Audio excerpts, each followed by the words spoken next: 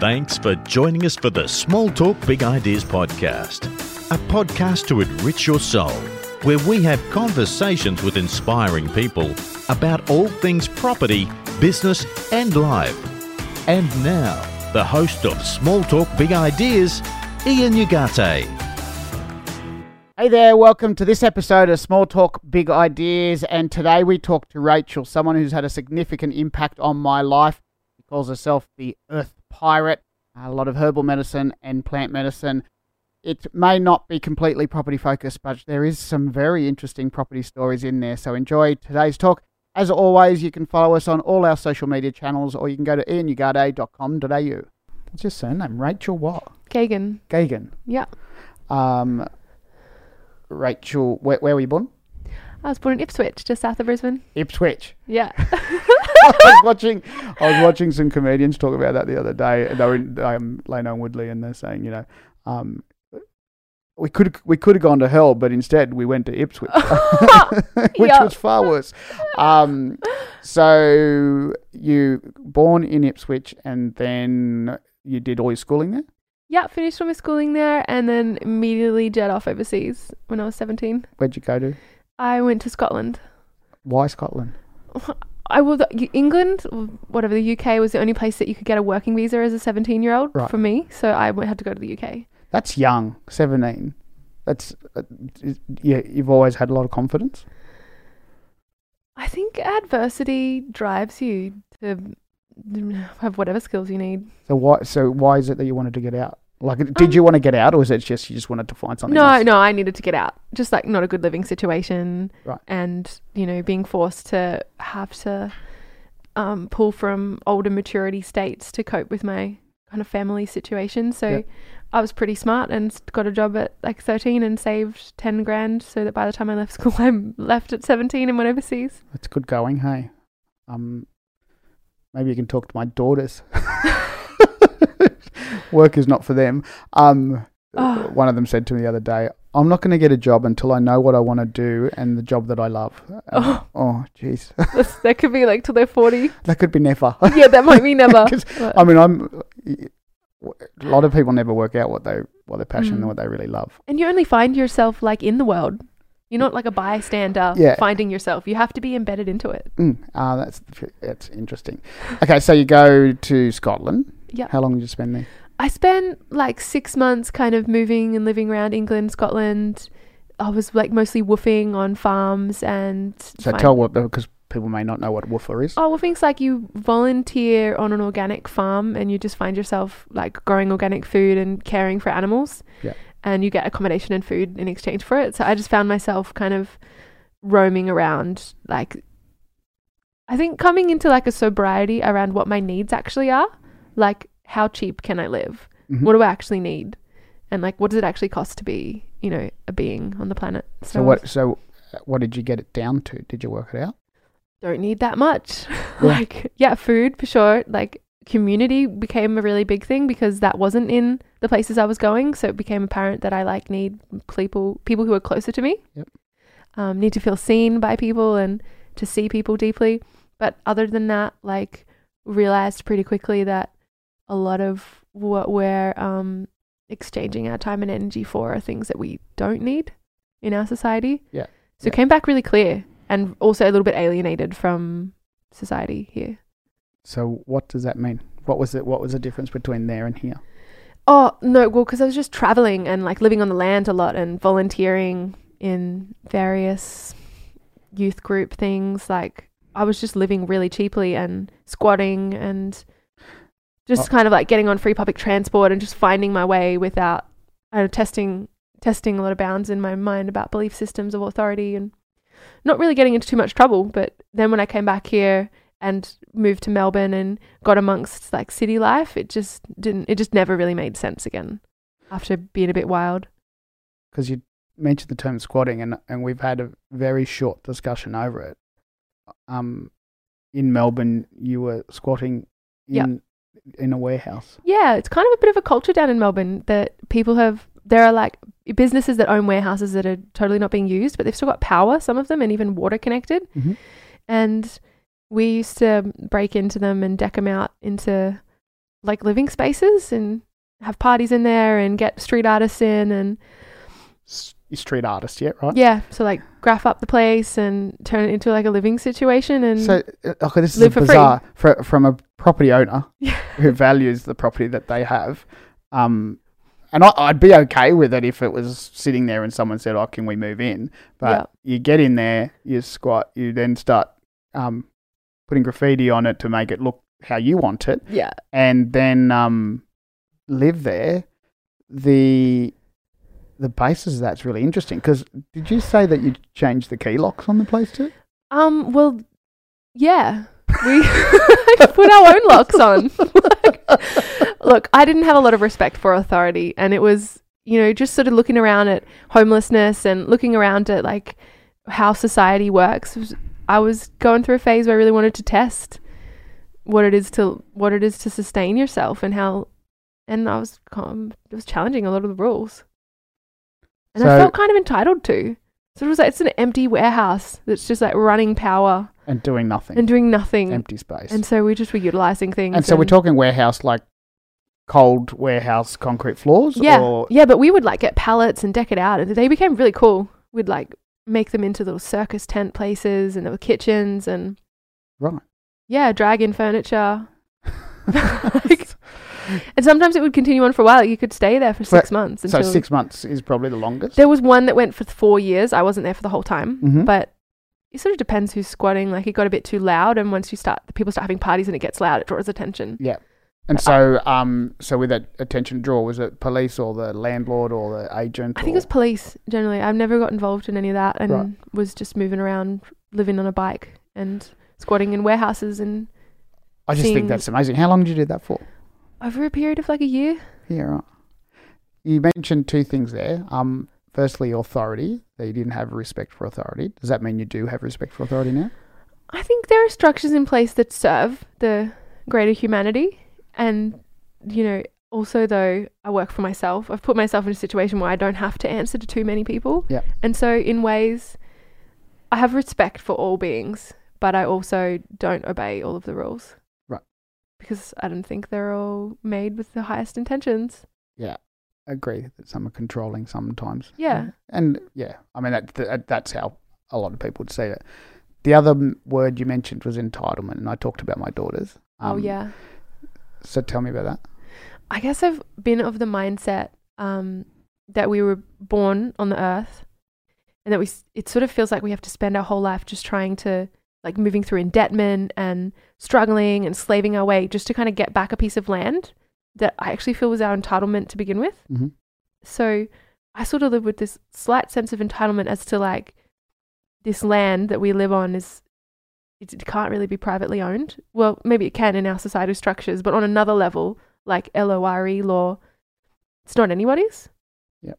And so LORE is the Indigenous law. Yeah. Yep. Yeah.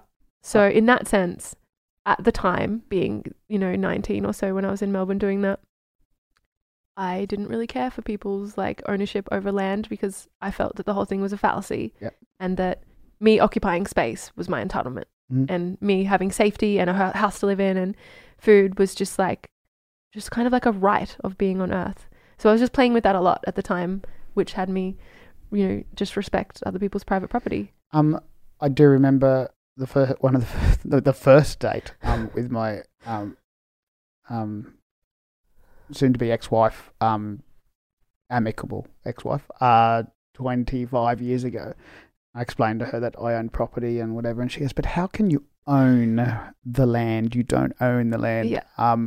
And it was a bizarre thought for me at the time because I'd been indoctrinated to the fact that then I developed an understanding and empathy, not being in that situation, for the Indigenous culture, and I just think, wow, like if it wasn't the English, it would have been the Dutch, and if it wasn't them, it would have been someone else. The same as South America, which was a really impactful. I did the Machu Picchu Marathon, and it was really impactful for me coming from I'm Australian born from Spanish migrants, and what the Spaniards did to South America is disgraceful.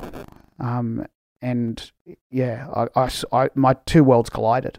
Yeah, wow. And I remember getting on a stage. I did the Machu Picchu Marathon came back to Australia. About 3 days later, I was standing on a stage in front of 600 people, and I walked up, and I'm one of the very few speakers in the wealth creation industry that actually does a welcome to country or an acknowledgement of country. And I started explaining the boundaries of, it was Sydney, so the Gadigal people, and I knew the boundaries, and I explained the boundaries, and I just broke down. Like, I was on stage for about 20 seconds, and then here I am sobbing inconsolably. Wow. And the whole crowd was going, wow, what's going on here? And it was because I realised that my affinity to Indigenous in Australia is based on the cultural damage that the Spaniards did in South America. Yep. And I've got a photo with all the guys that helped us carry bags. So we're running with a backpack. They're carrying 25 kilos to get to the next station for us through Machu Picchu. Like, these guys are hard workers. And I've got a photo amongst them all, amongst all the porters, and I just blend in. It's like spot Ian out of it. Where's Wally? Where's Ian? Anyway, I just thought that was an interesting story. Okay, so you do the squatting, you do Melbourne. You're not working at all. How do you pay for food? At that time, no. I had a gym membership so that I could shower, and that was kind of my only thing that I paid for. And at the time, some friends had keys to different, I don't know what you call them. It's like Coles bins or something. Oh yeah. And we'd go and like get food out of the storage, out of the chuck-out bins. Yeah. So it was definitely a phase of my life that I'm not replicating that now, but I learned a lot about what our needs actually are, mm-hmm. and how little you can live off and have so much time on your hands to be creative. Yeah. So living basic to give yourself more time. I mean, you can see what the complexity of, you've walked in today and you can see the complexity of my life every day. And I think that sometimes I think maybe this is not for me. And you're in pretty deep, Ian. That's the problem, isn't it? When you smother yourself with tar and you've only got water to wash it off, it becomes difficult. Okay, so what's the next phase after squatting? I started working at organic food shops. I was always really interested in like alternative ways of farming, and so I was working at some organic food shops, and then I went out to Central Australia, and I was living at Yulara. It's the Ayers Rock Resort. Yep. And I was doing tour guiding out there, like taking people out on the land and introducing them to plants and telling them what the indigenous use was. And I think that really sparked my interest into like herbal medicine. So then eventually I kept traveling overseas back and forth and going to different indigenous cultures in India and Nepal and South America and Mexico, and eventually landed on the Sunshine Coast. And finally my bug for traveling just like dissipated, and I just felt at home when I got here. Yep. Which was really nice, and surprised me that it was so close to where I grew up, because we'd come up here on holidays when I was a kid and it was really small up here. And then I started studying herbal medicine. Yep. So you've gone into the herbal medicine, as in the naturopath's herbal medicine? Yeah. Naturopathy is really similar to herbal medicine, but you could liken it to that. How long? Did it a long course? No, it was 3 years. 3 years. That's long. Okay. I couldn't imagine studying again for 3 years. I did it once; it was enough. That's not entirely true. I did my degree in 3 years. So I've done other study that took longer, but so the herbal medicine component, you're now qualified and you've been practicing for a while now. Yeah. Yep. What's the power of the herb? There's so many different aspects to herbal medicine. Like, when I did the course, I wasn't doing it for any kind of career-based agenda. It was just like, oh, this sounds really interesting. And I'd always, just followed what I was interested in. I didn't really have too many plans. I was really actively trying to shake up a lot of my programming and just try to be open-minded and present. So I would just follow what my heart was being lit up by. And I was taking an interest in herbal medicine. So I studied it with no incentive of actually practicing. And it wasn't until the last 6 months that I realized, I could actually be a herbalist. And then this kind of title and this egoic thing came in as to I'm a herbalist. Now I practice as a herbalist and I have a title. So I did start doing the title thing and I've been practicing for a few years, but there's so many sides to it. And I really wonder which which aspect I'm really drawn to. Like, I think is anything you can get involved in, you can get involved in it from so many different angles. And I've always been growing plants. Like, the whole idea around herbal medicine actually started with, I would grow plants. Like, I was really poor. I never had any money, and I would have to be really resourceful. And I think I've honed some really cool skills through that. Mm-hmm. And so I would grow plants, which essentially cost nothing. It's like they're basically free. Mm-hmm. And then I would sell them on eBay, and I'd make like $20. And I'd be like, oh my God, I made $20. And then I just kept doing it. And it was like, I made $50. I made $100. And then it's like, I just was turning money out of nothing. Yep. Because plants were free. Yep. As far as costs go. And then that was like, I think I could do this. Like, I think I could, this feels awesome. I'm sustaining myself from so little so that I can have lots of time on my hands to explore my consciousness and explore society. And that's kind of what led me there. So when I was graduating and thought, oh, I could actually be a herbalist, I don't know, I still play with like, is that even what I am? I just practice herbal medicine. I'm into it, but I love growing plants. At the end of the day, it's probably more where I would say I love foraging and creating recipes of how to use herbal medicine, but I actually do consult with clients, and I'm just kind of, I don't know, I'm turning 30 and I'm at this little phase now that's like, I feel like I need to hone something rather than have my finger in so many different areas. And so I don't know. I'm just playing with ideas, and I'm not sure exactly where I land. The power of herbal medicine, it's a holistic model at heart, and it connects all aspects of your being, because it's a whole plant, it's a living organism. Like, it's not segregated out into individuated components. Yeah. So what effect that has on a person is like attracts like, start interacting with your whole being as one unit rather than I have a headache. Mm-hmm. You start being able to look at yourself as from many layers all at once. Yeah. That's what I love about herbal medicine. It's not even the herbs, it's the mindset that the practice of using herbal medicine has been created out of. It's really integrated, like from a holistic model. So it's more of an inner soul, is that what you mean? Yeah, there's a vitalistic aspect to it, yeah. Which is like there's an essence that runs through all living things, and it's the vital force itself that's healing, and that we have that. So it doesn't really matter so much about all the, like, which herb. It's like more about using the life force itself to enhance your life force so that you activate your own inner healing capacity. Because it's got its own life too. I mean, do you get a kick out of planting a seed and watching it grow? Oh, it's amazing. I'm blown away by it. Yeah. And it's so simple. And so just to have little kids plant stuff and watch it, that gives them that buzz. Yeah. But as we seem to fall away from that. Yeah. And sometimes life is so simple, and we fall away from that. So, so you've also done a massage? Yeah, I studied Zen Tai Shiatsu 2 years ago, mm-hmm. and so I've been practicing some body work. It's like as soon as I graduated from herbalism school, I just had this dream, and it said, like, I had like a little ego trip for a few weeks there that was like, I'm a herbalist now, mm-hmm. I am qualified. And then I had this dream that was like, you know nothing, you'll need to do a body work therapy now.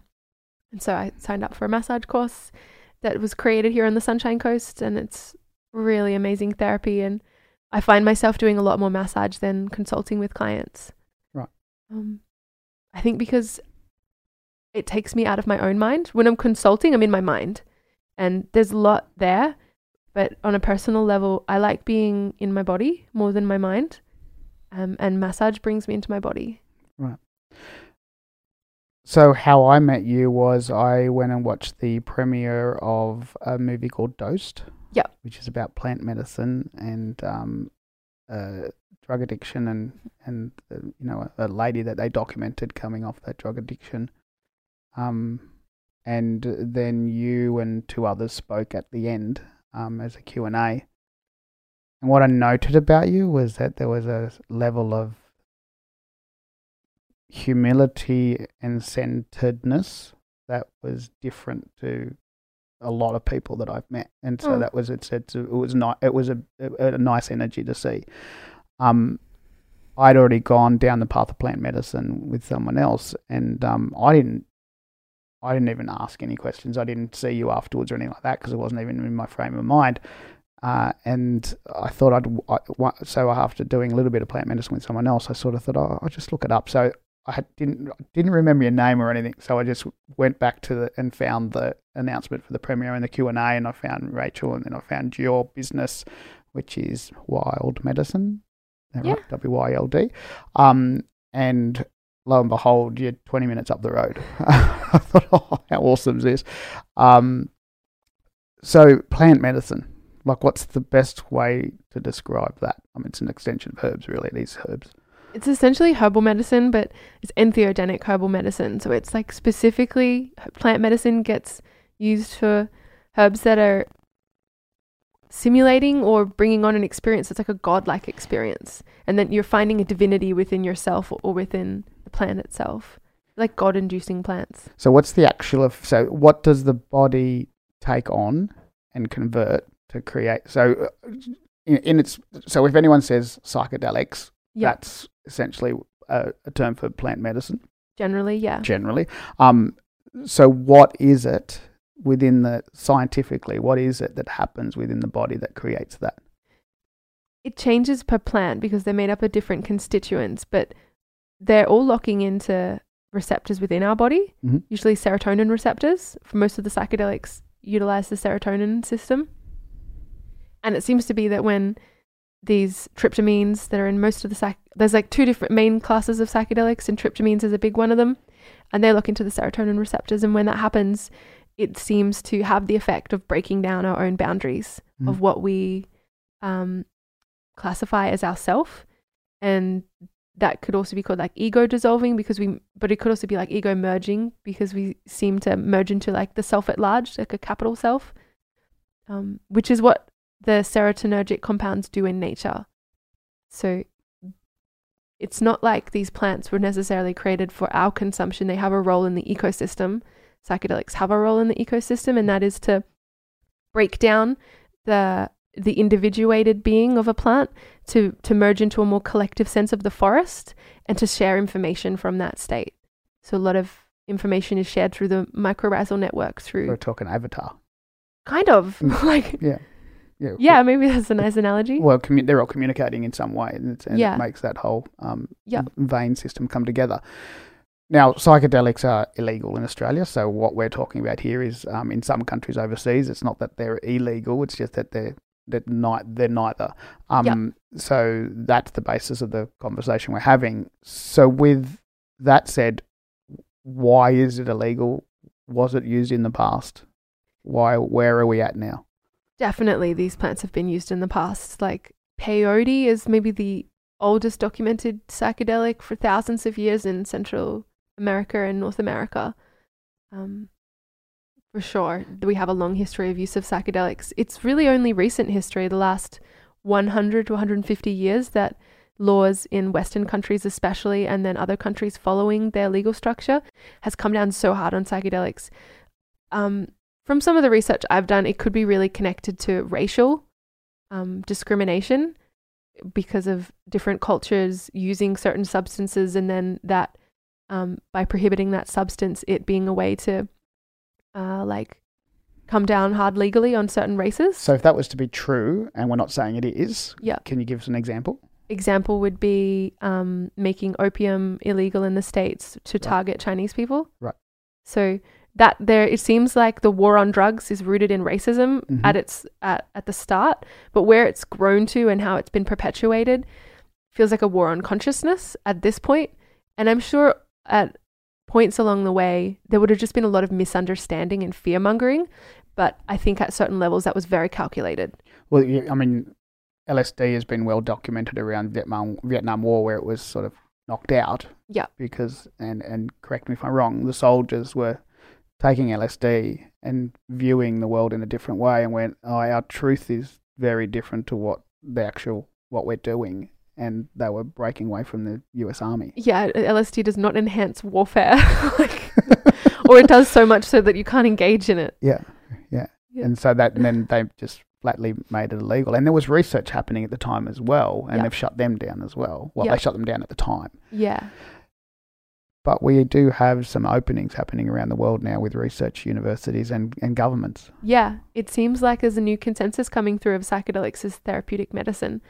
We could kind of go in two directions. One could be that there's this resurgence of psychedelic use in a more defined container that is used really specifically for certain types of therapy. And I'm sure the awareness and education that will bring to people is going to be really positive, but it could also go in the direction of big pharma, where it's like patenting versions of molecules from nature to market them. The problem with big pharma with this one is that you can get it naturally.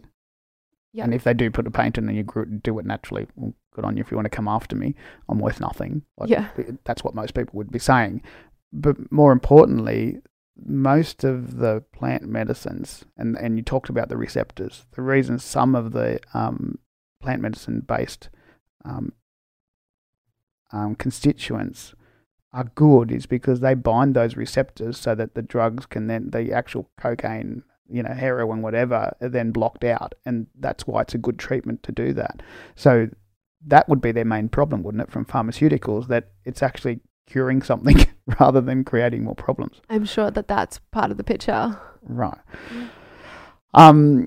Is there any notable research that you know of that's being done right now, or governments? I know that down in Melbourne there are some trials happening with psilocybin, which is kind of new for Australia. We haven't had too many psychedelic which studies. Would be known, is that what's known as magic mushroom? Magic mushrooms, but it's just, they're not using magic mushrooms. They're using psilocybin, synthetic. Which is just like probably synthetic. I'm quite sure it's synthetic, but I could be wrong.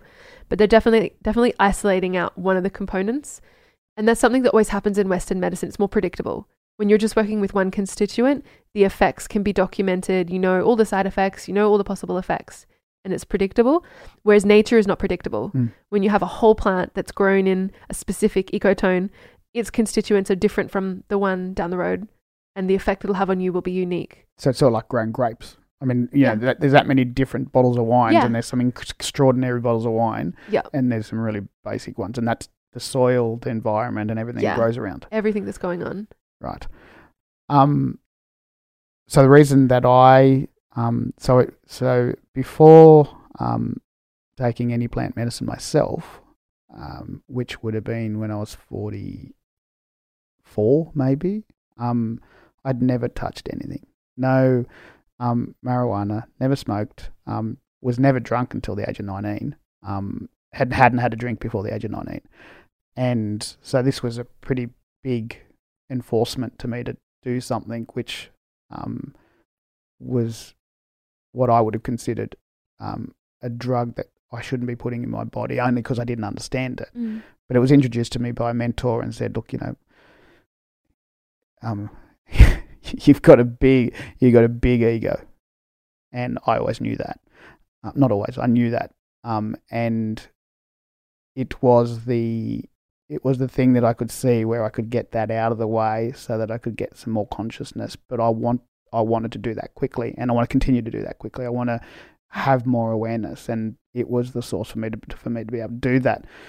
Now, in saying that, though, I don't know what's going on, and maybe you've given me some explanations to it. But do you want to talk about the different doses? Because for me, I have to take massive doses to get some effect. And to me, it sometimes feels with the plant medicine that the massive doses make me feel more sick than the effects that I get.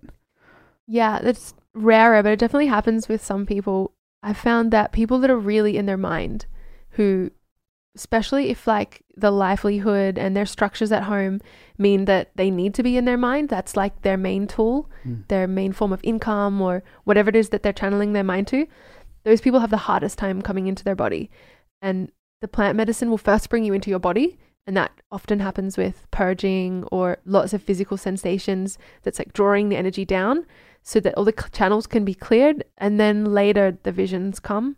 But if someone's like really, really in their mind and somewhat disembodied, in that sense, like it can take a long time for that to happen. And in that sense, maybe it's just like not the right plant for them. Maybe it's for those people, I tend to recommend that they start doing like a meditation practice or Qigong or some kind of movement-based therapy that doesn't involve thinking. But Rachel, it's too slow. I can't stop thinking when I'm meditating. Yeah, exactly. This is explaining a lot. Okay, so your top 3 plant medicines starting at 3, 1 being your best. Oh, that's so tricky. It's like trying to pick friends. I could do that easy. Yeah, that's true.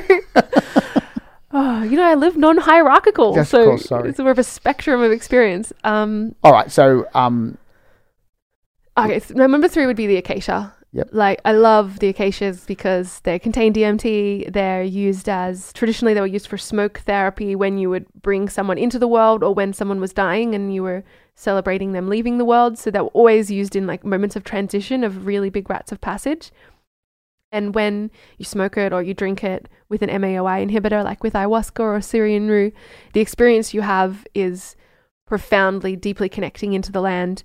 And firstly, you have to move through the parts of yourself that probably been quite neglected and reintegrate them into your being. And that's nauseating and confronting. But what comes after that, once you reassemble yourself, is very clear connection with the land, which is really, really grounding. And so acacia is indigenous to Australia. Yep. Which is, can I say it's the equivalent to ayahuasca in South America? It's equivalent to the DMT aspect in ayahuasca, which okay. is usually called trichruna. But yeah, people would call it ayahuasca. Right.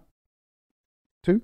Number 2 would be peyote, which is a new love of mine. It's a really old plant medicine that I've... Peyote, it's the cactus? It's a little button cactus that has mescaline in it. It has a lot of different components in it that are very conflicting. So there's aspects of it that are stimulating and aspects of it that are hypnotic. And so it kind of moved through all these different experiences. But the main thing I really love about it is the way that it blends the conscious and the subconscious mind together. So you have this lucid dream experience that you can't quite tell thought from visions, from memories. And it seems like when you go into those highly vulnerable states where the egoic mind and the thinking mind is very quiet, that there's a whole lot of communication that happens with our deeper self. But it feels like the parasympathetic nervous system is so strongly stimulated that you don't even necessarily have to have an aha moment to heal anything. It's like that is the healing process itself. It's kind of like a trance state. Right. When you're out of the way, the body just gets on with healing.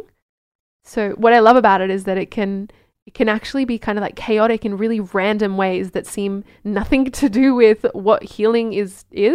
And yet while all of that's going on behind the scenes, there's this assimilation of your deeper self with your more conscious self coming into alignment. And there's a whole lot of things can bubble up from that. Like lots of inner child medicine happens with peyote. Okay. Lots of joy and laughter.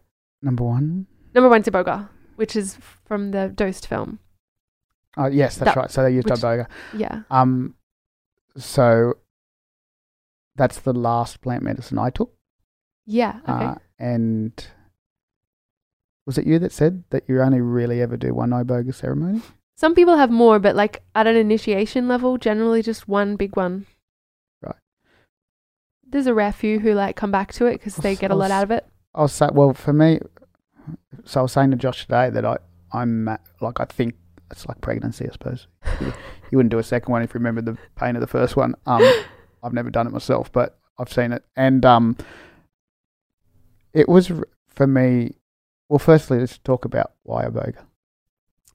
Why iboga is, from all of the plant medicines I work with and have witnessed over the many years of doing this crazy pirate thing, it seems to have like the longest like holding or sticking. It's like sometimes you have these big experiences and then you go back to your life and it just sort of fades away and it becomes a big memory of like, wow, there was that big experience. But the implications of those lessons don't necessarily get integrated without you doing a lot of work. Mm. With iboga, it offers you so much assistance that it seems that even if you're kind of lazy with it, a lot of people still get heaps of positive effects that last years into the future. I just held my last retreat 6 weeks ago and did some phone call check-ins with all of the participants, and there were 7 participants in this, and 6 of the 7 are cruising through life feeling so optimistic, so supported. Depression is not there anymore. The negative thought patterns, there's no effort to have to quieten them. They're just not there.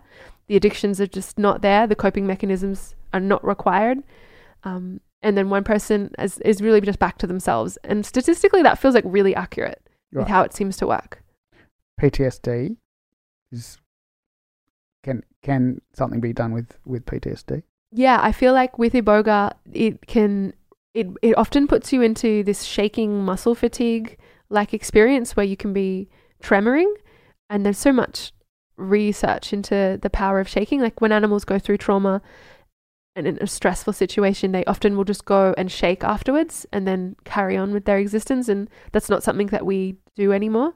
Right. So there's a therapy called TRE therapy that's been getting around, and you induce muscle fatigue to shake. Iboga does something really similar. I've noticed that people that have PTSD or really deep trauma, sexual abuse and really dense trauma will often get put into just shaking. And it's hours and hours of shaking, and it seems to remove some deep tension from the nervous system that's, I guess, shaping their whole being. Yeah. So my experience there was,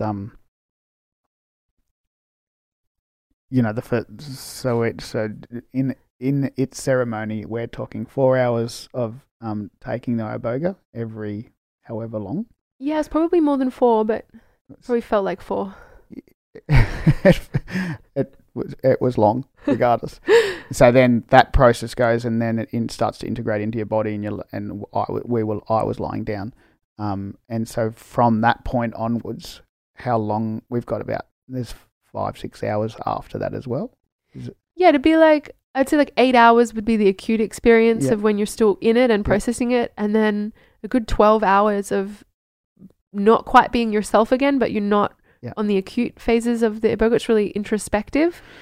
I think what was amazing for me was, so I'll say up front that there are people around me that have noted a very distinct change in my energy and my being for the better over the last 18 months, 2 years. Okay. And you've been a big involvement in that. And so I want to thank you. I noticed a change in your being from the person I met. Yeah, and I want to thank you for that.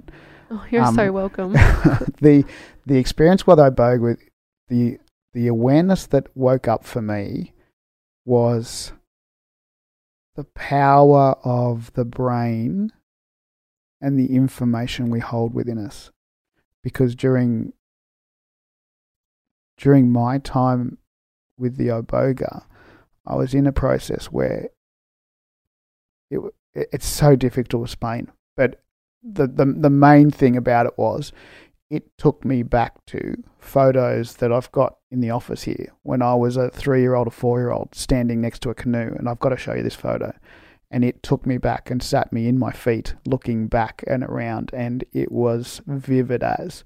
And I thought, if that memory is in there, it's no wonder people with, whether it be depression or PTSD or whatever, can actually get back to that place, or at least get over it, because somewhere in the back of your mind, that's what's creating it. Yeah. And it's being held in this massive computer that no one on earth will ever compete against what the brain can do.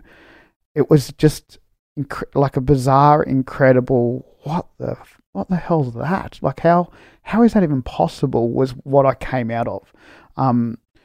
Sick for 2 weeks. Yeah. So sick for 2 weeks.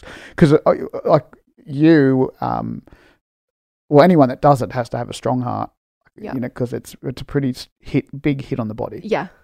It's a big load on the body. Yeah. It's not a plant that's for everyone. Yeah. Yes. Okay. So, I was going to ask you something, and I've lost it. So this is a property podcast, by the way. Where do you want to go from here? You've been looking at different bits and pieces of where to live and what to buy, and where you're at. Yeah, well, I've kind of gone through so many processes in my life of getting away from society and trying to be a hermit, and being like really angry with how things are set up, not in the favor of all, being really driven by fairness and justness, and realizing that that's just not a reality. And then kind of slowly integrating myself back in and studying and working as a health consultant, and moving into the suburbs recently, which has been big for me, having lived out more in the forest for the last 10 years. And I'm realizing that our real power is not out of the system. It's like we've got to be in the system to manipulate it and change it. And that involves like, not like fitting in, but knowing how to move through it and how to language with people so that what you're really saying gets through. And I'm really loving playing with that now, being like more part of society and trying to like change it from within. So I really want to get land now and like actually be able to which is funny because you can't own land, Yeah. So I'd like to pretend to own some land so that I can utilize it for something useful. And I know that I'm only affecting a small amount of people, but it's powerful for those small amount of people. And I realize that that's the level of change that I fit into. Mm-hmm. Aiming too big, you just feel hopeless. You're nobody. But on the communal level, like the people that you can affect within your community in such a positive way is so rewarding. Yeah. And that's where I'm aiming for now, is to like, how do I keep doing this stuff on the local level? I think there's a lot in that with what you just said. The amount of people that push back on authority and see it as a very different thing. The way that you just said was you worded it perfectly. There's so much power in playing in the system to be able to manipulate it for the way that you want it to be for the better. And the classic example for me was at school. I went to a Catholic school, and I topped religion for the state. Wow. Because I told them what they wanted to hear, not what I believed. Yeah. Right. And I'm trying to teach my 16-year-old that the power is in knowing that you can make someone believe or do something, not in a bad way, because in a good way, because you actually you just want to appease what they are. But the power is in being able to walk away going, they thought that they got me on that one, and I'm walking away knowing, and that's essentially a breakdown of ego as well. Yeah. Like, can you play the game but still remember who you truly are? Yeah, exactly. Yeah. And again, these words may sound like you're manipulative or that you're trying to do something illegal. Or it's not about that. It's just being yourself, and knowing that if I'm talking to someone and I know they're not going to change their mind, there's no use me trying to change their mind. Yeah. Like I can just let them think that I'm on their page and just have it, because some people are just too difficult to appease. But if you really want your view to get across, people need to first be seen. And so you see people, you don't have to defend yourself or combat with them. And then from this place, that's actually when they open their minds. Yeah. So it's actually a good technique to get your message across is firstly, don't fight with people, see them, resonate empathetically with their situation, and then speak your truth. Yeah. Yeah. It's like, you go into a pub, someone puts their fists up and you put your fists up, well, it's on. Yeah. But if you put your hands up and say, look, I'm not into this, and they'll back down, or they'll look stupid for hitting you. Yeah. Yeah. Which is what sometimes happens. Yeah, you got to pick your battles. So you're looking at purchasing property, and obviously you're going to grow a lot of stuff on there. Obviously need a lot of advice from you. This is like totally outside of my realm of how to acquire land, but I'm on a mission with it now. It's good. And you seem to be doing well in business too. Yeah, things are going really well. Yeah. Yeah. Okay, so if anyone wanted to contact you, what's the best way? Yeah, I guess you could visit my website, would probably be the best way to see some of the projects that I'm a part of, and then you'll find a contact form. It's called Entheo Botanica. So that's... Spell it. Okay, like ENTHEOBOTANICA.org. .org. I just want to thank you again. I've already done it once, but I just want to thank you again for the change you've made for me, and also coming in and talking to everyone. I know you could talk for hours on what you do, and the good that you're doing in the world is amazing. So thank you. Oh, thank you. I feel the same with you. So there you have it. What an interesting story, and what a beautiful energy that she holds. She speaks so eloquently, and it's been awesome to actually run into her by accident. I hope you enjoyed that episode, and for the next one, make sure you click follow and subscribe. We'll see you next time on Small Talk Big Ideas. Thanks for tuning in to the Small Talk Big Ideas podcast. We hope we've succeeded in our goal to inspire and challenge you. And we look forward to catching you on the next episode of Small Talk Big Ideas with Ian Ugarte.